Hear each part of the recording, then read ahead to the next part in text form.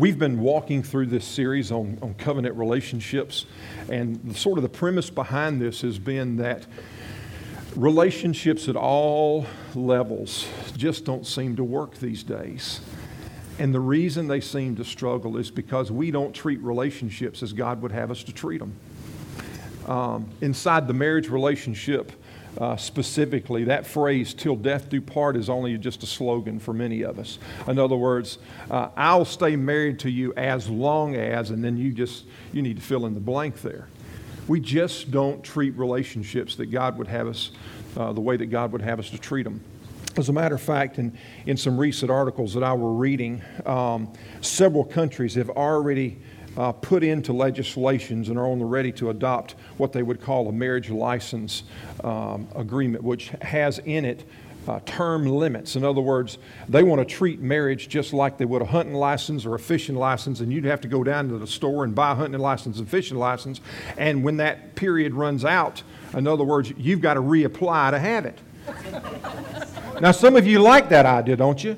I mean, but listen, we just have gotten down to the place that we just don't treat marriage, the covenant of marriage, in the way that God would have us to treat it. Now, you know, the Philippines, and they've even looked at term limits like 2 years.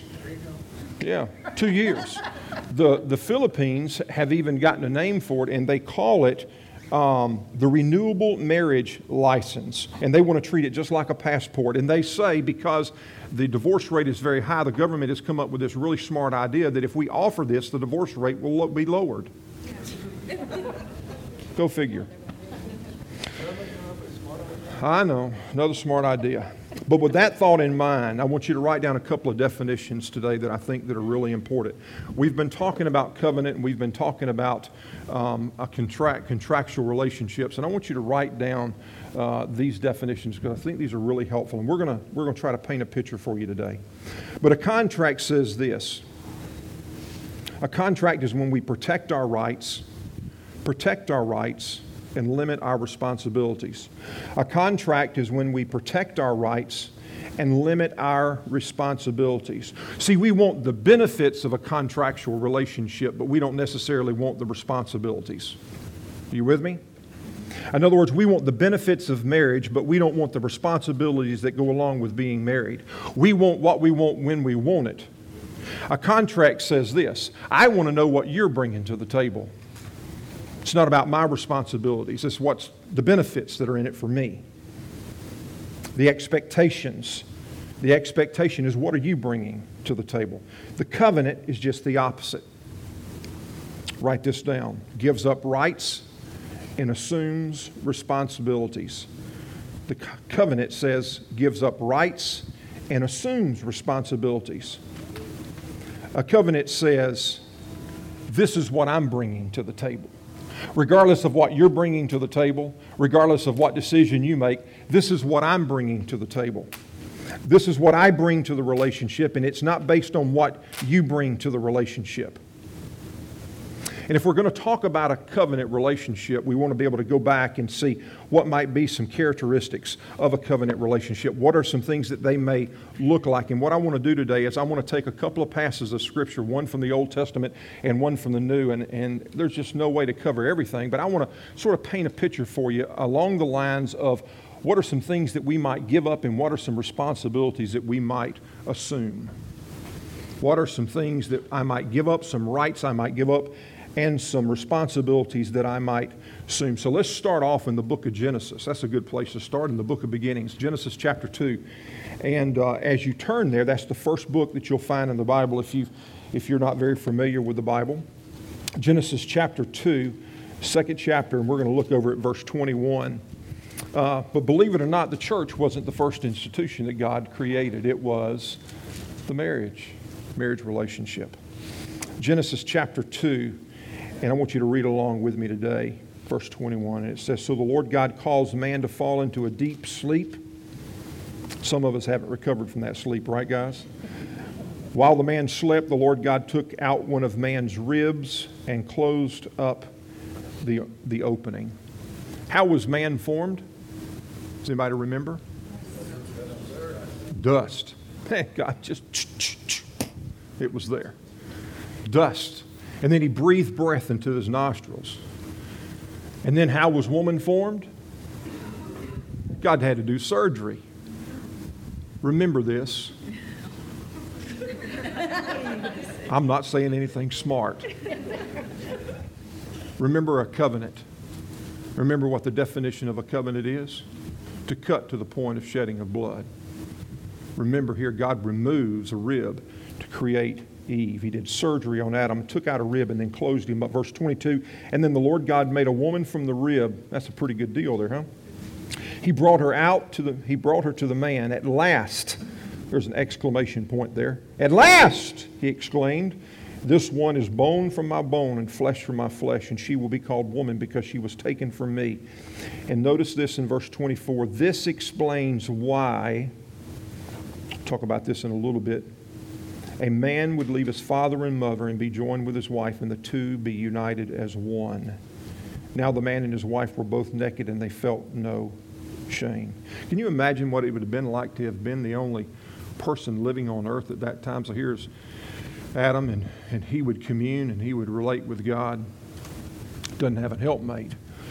But I'm just glad he didn't leave him long without a helpmate, that he created a helpmate for Adam himself, a companion. And this is what I want you to see really quickly, that marriage wasn't created for convenience, nor was it created by culture, but it was instituted by God. And the covenant of marriage, in that covenant of marriage, Adam had to give up something.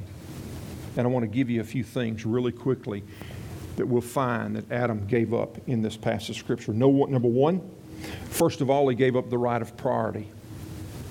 All of a sudden, it wasn't just about Adam.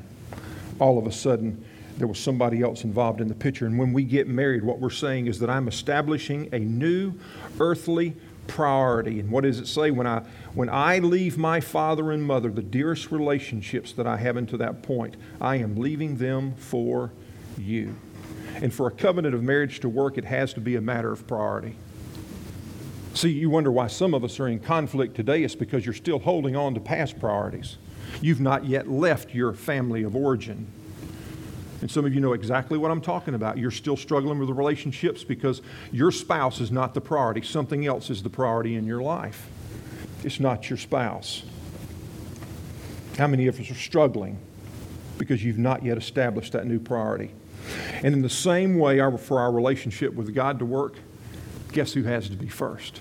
All of a sudden, it's not just about me and my wants and my needs. God wants to be first. He doesn't want to be a part of the list. He doesn't want to be number 2 or number 3, but he wants to be what? Number 1. Number 1. And he wants us to put him first because he puts us first. And there's a difference between saying that I'm putting God first and putting him first, because when we put God first, it has a way of rearranging our priorities. Are you with me? Because if he were our first priority, guess who we would spend time with the moment we got up in the morning? Guess who we would spend more time with if he were our priority? You know, there's a difference between saying that our spouse is our priority and them truly being our priority. How many of us would say that our spouse is our priority, yet they're not necessarily the priority? If they're our priority, we would demonstrate that in how we lived. But our actions always don't demonstrate that, do they? Sometimes hunting gets in the way, doesn't it, guys? What's everybody laughing about? Sometimes fishing gets in the way, doesn't it? Sometimes shopping gets in the way, or sometimes baseball gets in the way, or sometimes football gets in the way. Sometimes there's other things that get in the way that are the true priority in our lives. But priority is a key to a covenant relationship. We just don't need to talk about it, but we need to demonstrate it. The second thing, the second right that we give up is the right of ownership. Look at verse 24. And the two are united into one. No more this is mine and that's mine, but it's ours. It's ours. Everything that I have belongs to you, not just the finances, but also in my time and possessions. Everything that I have, it goes from being mine to ours. I want you to turn over to a passage of Scripture if you can move fast enough, if you know enough about God's Word. Turn over to 1 Corinthians in the New Testament, and let's read a passage of Scripture that I think that the men will really identify with today in 1 Corinthians chapter 7, verse 4. And let's just see what Paul had to say in reference to ownership. 1 Corinthians chapter 7, verse 4. And this is what Paul said when he was talking about marriage. He said this, the wives should give authority over their body to the husbands. Now, we brought some stickers that you can put up on your refrigerator. Guys, they're in the, and we like to hear that, don't we? It says, the wife gives authority over her body to their husband, and it goes on to say, the husband gives authority over his body to the wife, which the husband said, well, she can have all she wants. But the secret of this principle of ownership isn't about what you demand or what you hold on to, but it's in what you're willing to give away. Now, see, that's the secret of ownership. The principle of ownership, giving up. I give up ownership. I give up the right of ownership. It's not about me. It's about you. And the only way that we can give up ownership is to say, everything that I have, I give to you. There's no strings attached. I mean, how many times are we good about giving up something as long as we get something in return? I mean, you don't mind giving up ownership. In other words, you don't mind allowing your husband to do this as long as he does this for you. You don't mind if your wife does this as long as she'll do this for you.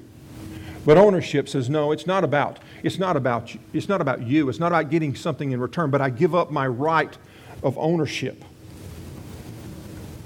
And what happens when the expectation isn't met? I mean, if you've given up ownership and the expectation that you get something in return is there, what happens when that expectation isn't met?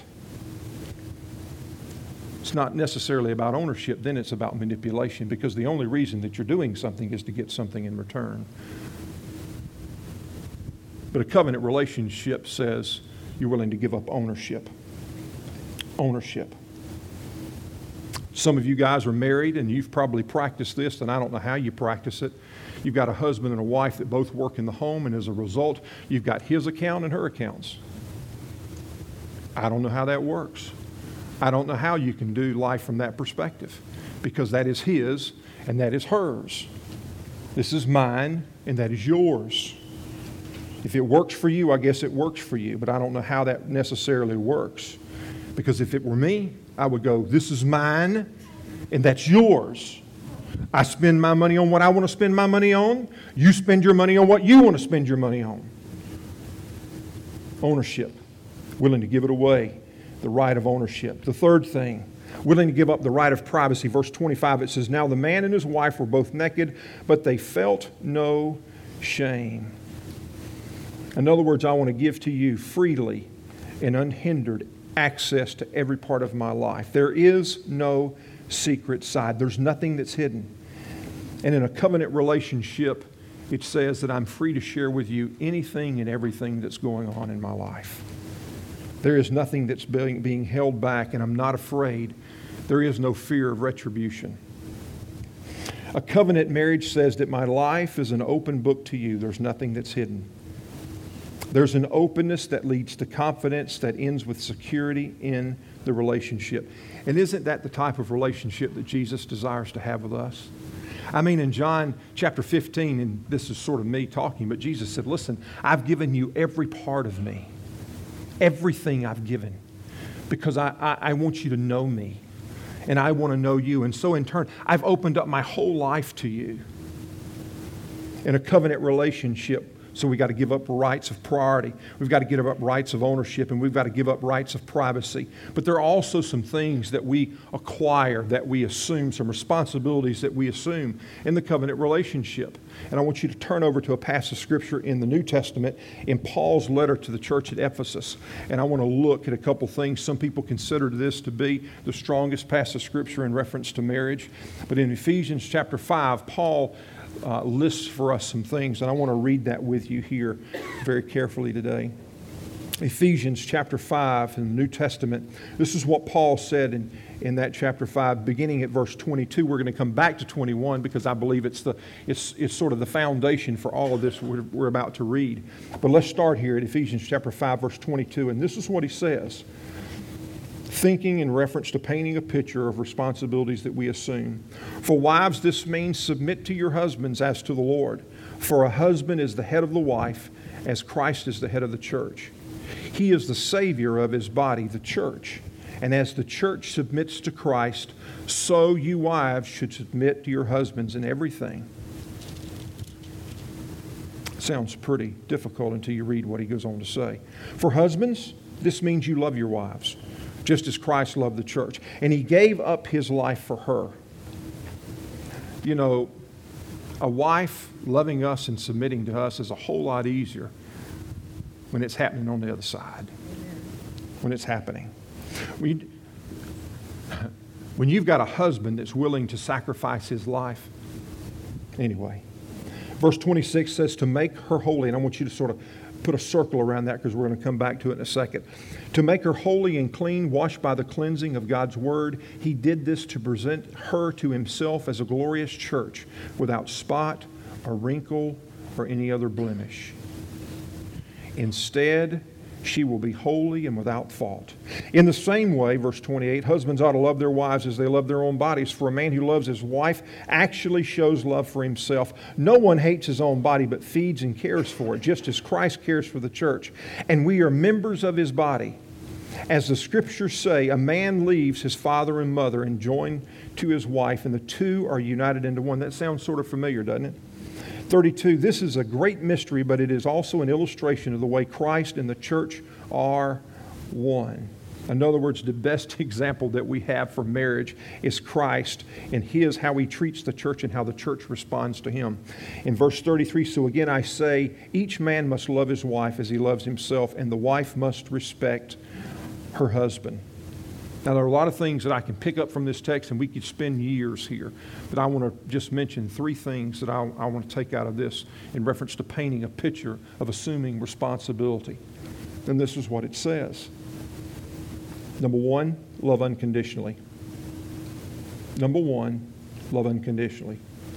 It's easy to love a spouse when they're lovely. But what happens when they're not lovely? What happens when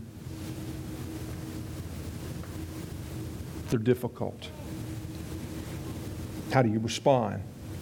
And what we're saying in a covenant relationship is this, is I assume the responsibility to love as Christ loved me.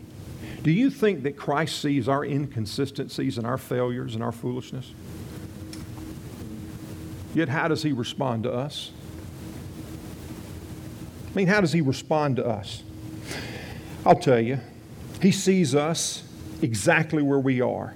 And the Bible tells us that He still loves us. As a matter of fact, Paul said there's nothing can separate us from God's love. And I don't care what issue or what it is that you might be dealing with, it says that nothing can separate us from His love. Jesus didn't come for the people that had it all together, but for those of us that don't have it all together. And He still loves us. And He loves us unconditionally. And you know when love counts the most? When it doesn't make any sense. That's when it counts the most. When all of a sudden you make a choice to choose to love someone when it just doesn't make any sense. That counts, baby. That's big time. It's easy to love people when they love us back, but how do we love those who don't love us back? If we want to experience God's type of power in a relationship, we've got to be willing to love as God intended us to love. And you know what? When you love that way, it's going to be messy, and it's going to be dirty, and there's going to be an awful lot of tension that's involved. But to love unconditionally.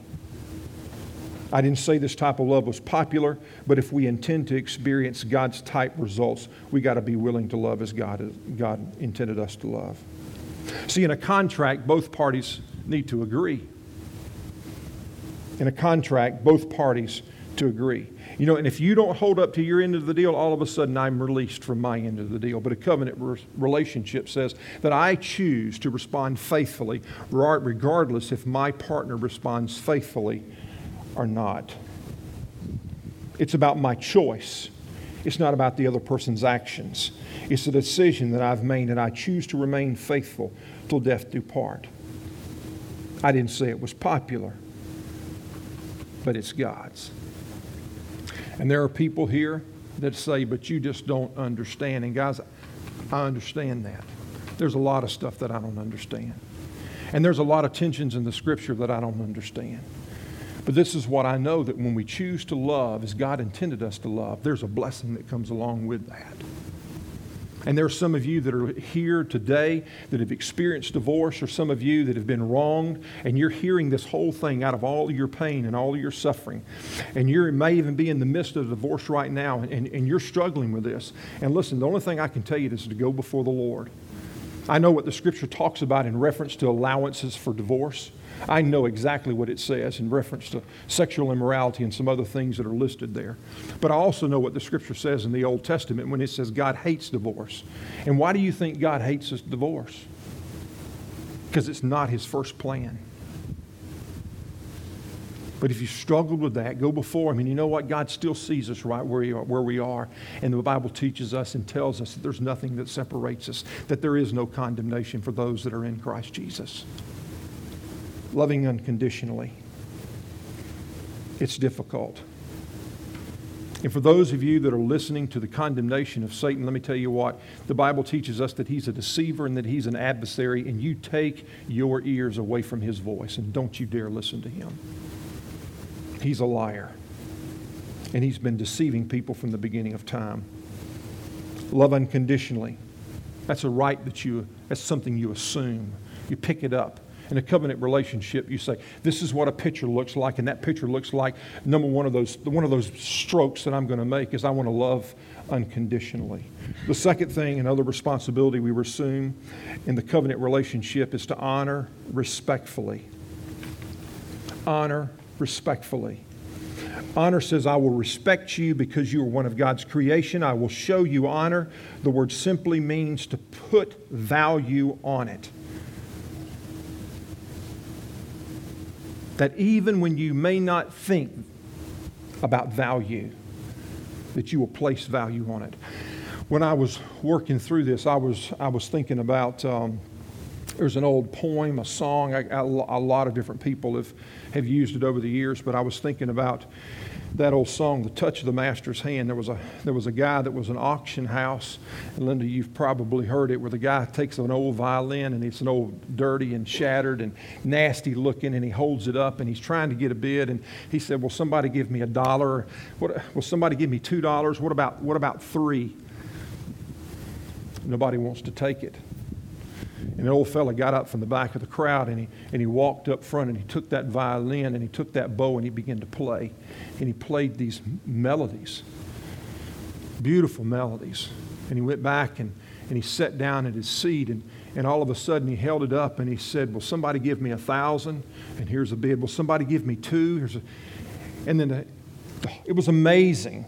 I mean, here's a violin. Nobody would give anything for it. And then all of a sudden, the value rose tremendously. And what was it? It was the touch of the Master's hand. And there's a lot of value in that. We had the opportunity to add value. What was the phrase that I wanted you to remember a little bit earlier? Is to make her holy. What does it mean to be holy? Does it mean to be perfect? No, it doesn't mean to be perfect. It means to be set apart. In our house, we've got the everyday silverware. You guys have got that. You know, this is silverware you use every day. This is the silverware you take to the men's fellowship on a Friday night when the guys are going to get together and they're going to try to see who brings the biggest steak. You know what I'm saying? That's the silverware that you can take with you. But then we've got other silverware that's been set apart, and it's over in another drawer. And we only take it out at special occasions. Miss Louise, you've got that special silverware that you only take out. And it was probably something that was left down from your family, your mother's mother. And you keep it for special occasions. And when that special occasion comes, you pull it out and you dress that table up as best as you can. because it's special. I want to say this, but you know this to be true. For centuries, men have devalued women. Devalued women. In many countries today, they're still devalued. In most cultures, in many cultures, the attitude still exists. And women have been misused, they've been mistreated. But all of a sudden today, that in our culture, that's been reversed, hasn't it? I don't know when the last time you've looked at TV and looked at the main characters and see how men are treated and abused these days. They're made to look fragile. They're made to look weak. They're made to look incompetent. They're made to look like jerks, foolish, and ignorant. You know, whatever happened to John Walton on today's TV sitcoms? Are you with me? What happened to the Charles Ingalls on today's TV sitcoms? You don't see them, do you?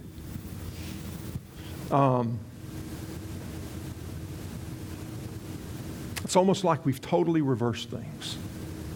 Totally reversed things. Just on a side note, I don't know if I told you guys this or not. You know, I wonder if Daniel Boone would have been that type of a person. I wonder if he was a respectable man.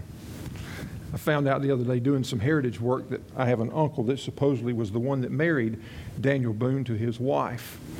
And I thought, well, isn't that very interesting? He was a Revolutionary War soldier. And some history documents say that he was the one that Daniel Boone would escort him around as he would go from place to place. He was supposedly a Methodist pastor and would go around preaching the gospel, and Daniel would escort him from place to place to make sure that he was protected. It was very interesting. But it's amazing how we've reversed culture today. It used to be that we mistreated women, and now it's all of a sudden like we're going to make the guy to look like a fool. Like we're trying to make up for all the years of abuse by reversing the roles and devaluing men and downplaying the role that we play in society and in our homes. Talking about God's standard, I want you to turn over just a little bit to 1 Peter chapter 3. I want to read something to you. As we talk about, sometimes we get confused about the responsibilities, and I want you to hear what it says here in this passage of Scripture in 1 Peter chapter 3, verses 5 and 6 in reference to some responsibilities. And this is what it says. This is how the holy women, now if you want to be a holy woman, didn't say a holy roller, but if you want to be a holy woman, look at what it says. This is how the holy women of old made themselves beautiful. Now, before we even go there, I want you to stop and everybody look at me just for 1 second. What determines a woman's beauty today? I want ladies to answer me. Outward appearance. Be honest. Don't tell me what I want to hear. Tell me what. Outward appearance. What else? Size. Personality. What else determines a woman's value and her worth in society today with her beauty? Somebody else. Position. Number of children. What else? What kind of purse? Well, let me see your purse. What determines a woman's beauty? I mean, come on, guys. What else? What determines a woman's beauty? Clothes, what you wear.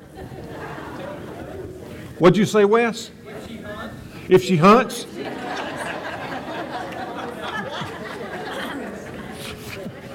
If she's willing to pick up chicken eggs, and that's right. Pull weeds. That's right. That's right. We're getting really honest very quick. We have inside of our culture what determines the beauty and value of a woman. But look at what it says here. They trusted God and accepted the authority of their husbands. This is how the holy women of old made themselves beautiful. They trusted God and accepted the authority of their husbands. For instance, Sarah obeyed her husband Abraham and called him her master. You are her daughters when you do what is right without fear of what your husband might do. Now listen, this is really a key thing here. Because Abraham wasn't always an honest guy, was he? If you know anything about the story of Abraham, there was some inconsistencies in Abraham's life, even though he had a relationship with the Lord and he lived by faith. There were a couple times in his life that he acted out of fear, and as a result of that, what took place was that he lied about his relationship with his wife Sarah. He said, she's my sister,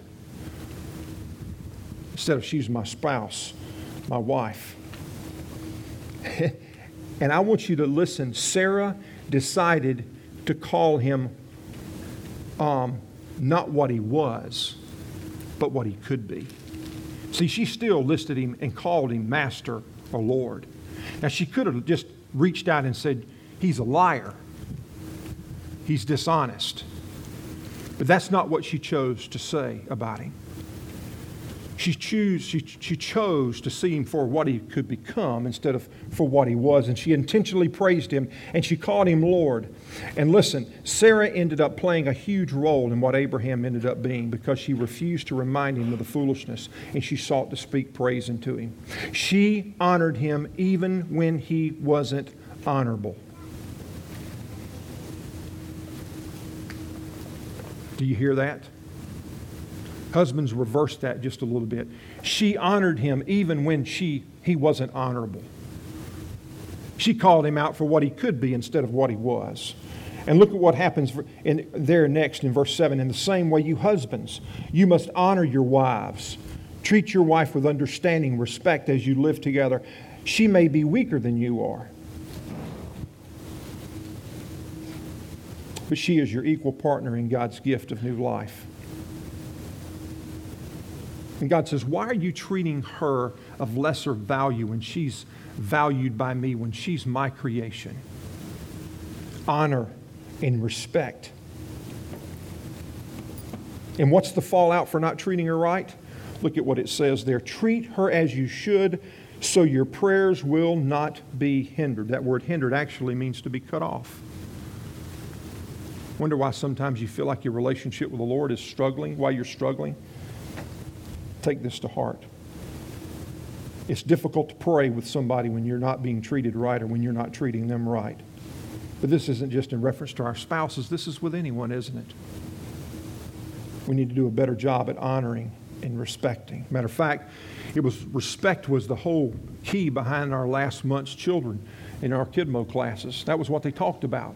And so if you're a parent, you've probably got one of those sheets and had an opportunity to talk about respect all last month, about respecting authority and respecting one another. So in talking about bringing ourselves to a God level in relationship, we've talked about painting a picture, assuming the responsibility of loving unconditionally. I mean, anybody can love chocolate.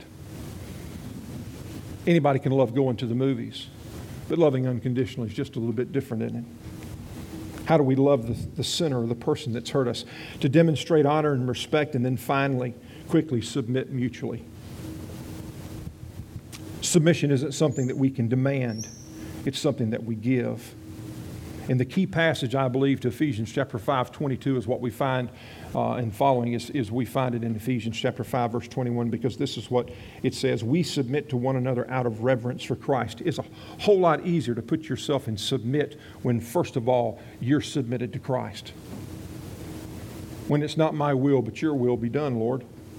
It's a whole lot easier to submit ourselves mutually towards one another when we are submitted in reverence to Christ. But you know, these characteristics, this picture that we've painted, just aren't a picture of our relationship with one another, but they're also a picture of our relationship with Christ. My question today is this. As you paint the picture of your marriage relationship, if you're married today, what kind of picture do you want to paint? Do you want to paint the covenant type picture, or do you want to paint the type of picture that is illustrated by contract? Do you want to give away your rights and assume responsibilities, or do you want to limit your responsibilities? How do you want it to look? But not only in the midst of that, what kind of picture do you want to paint in reference to your relationship with the Lord? See, because one day, this is what we know. Every one of us are going to tell a story. There's a story that's going to be told of our lives. And one day, we're going to have an opportunity to tell that story, or somebody else is going to have an opportunity to tell that story. And what will determine the outcome of that story? Decisions that we make on an everyday basis. Listen at this in reference. See, if God isn't number one in our lives, we can't have a relationship. If He's not number one, you won't have a relationship. What you'll have is religion. And religion is what messes us up every time, isn't it? And it was what Jesus said in Matthew 7 when He said, "Not every man that crieth, Lord, Lord, will enter the gates of heaven, but only he that does the will of my Father." Tying this into our relationship with God, listen at what it says. When we give Jesus priority and we give Him right to ownership of our lives, when we come to the place of saying, "Not my will, Lord, but yours, not my stuff, but your stuff. It's not my plan, Lord, but it's your plan. And in my life there is nothing hidden because there's no privacy." See, because God already knows everything anyway. He already knows everything. Yet in the midst of that, He still chooses to love us. We just got to make a decision whether or not we're going to receive God's gift of unconditional love and in turn respond to Him by honoring Him and submitting our lives to Him, which leads to that relationship. So as we close today, what kind of picture do you want to paint? Every one of us has a paintbrush in our hand and we're drawing. We're painting a picture. You've got to make a choice of what picture you want to paint.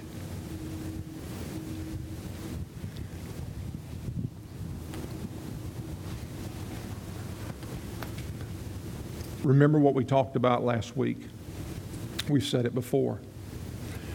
Our horizontal relationships affect our vertical relationship. Our vertical relationship affects our horizontal relationships.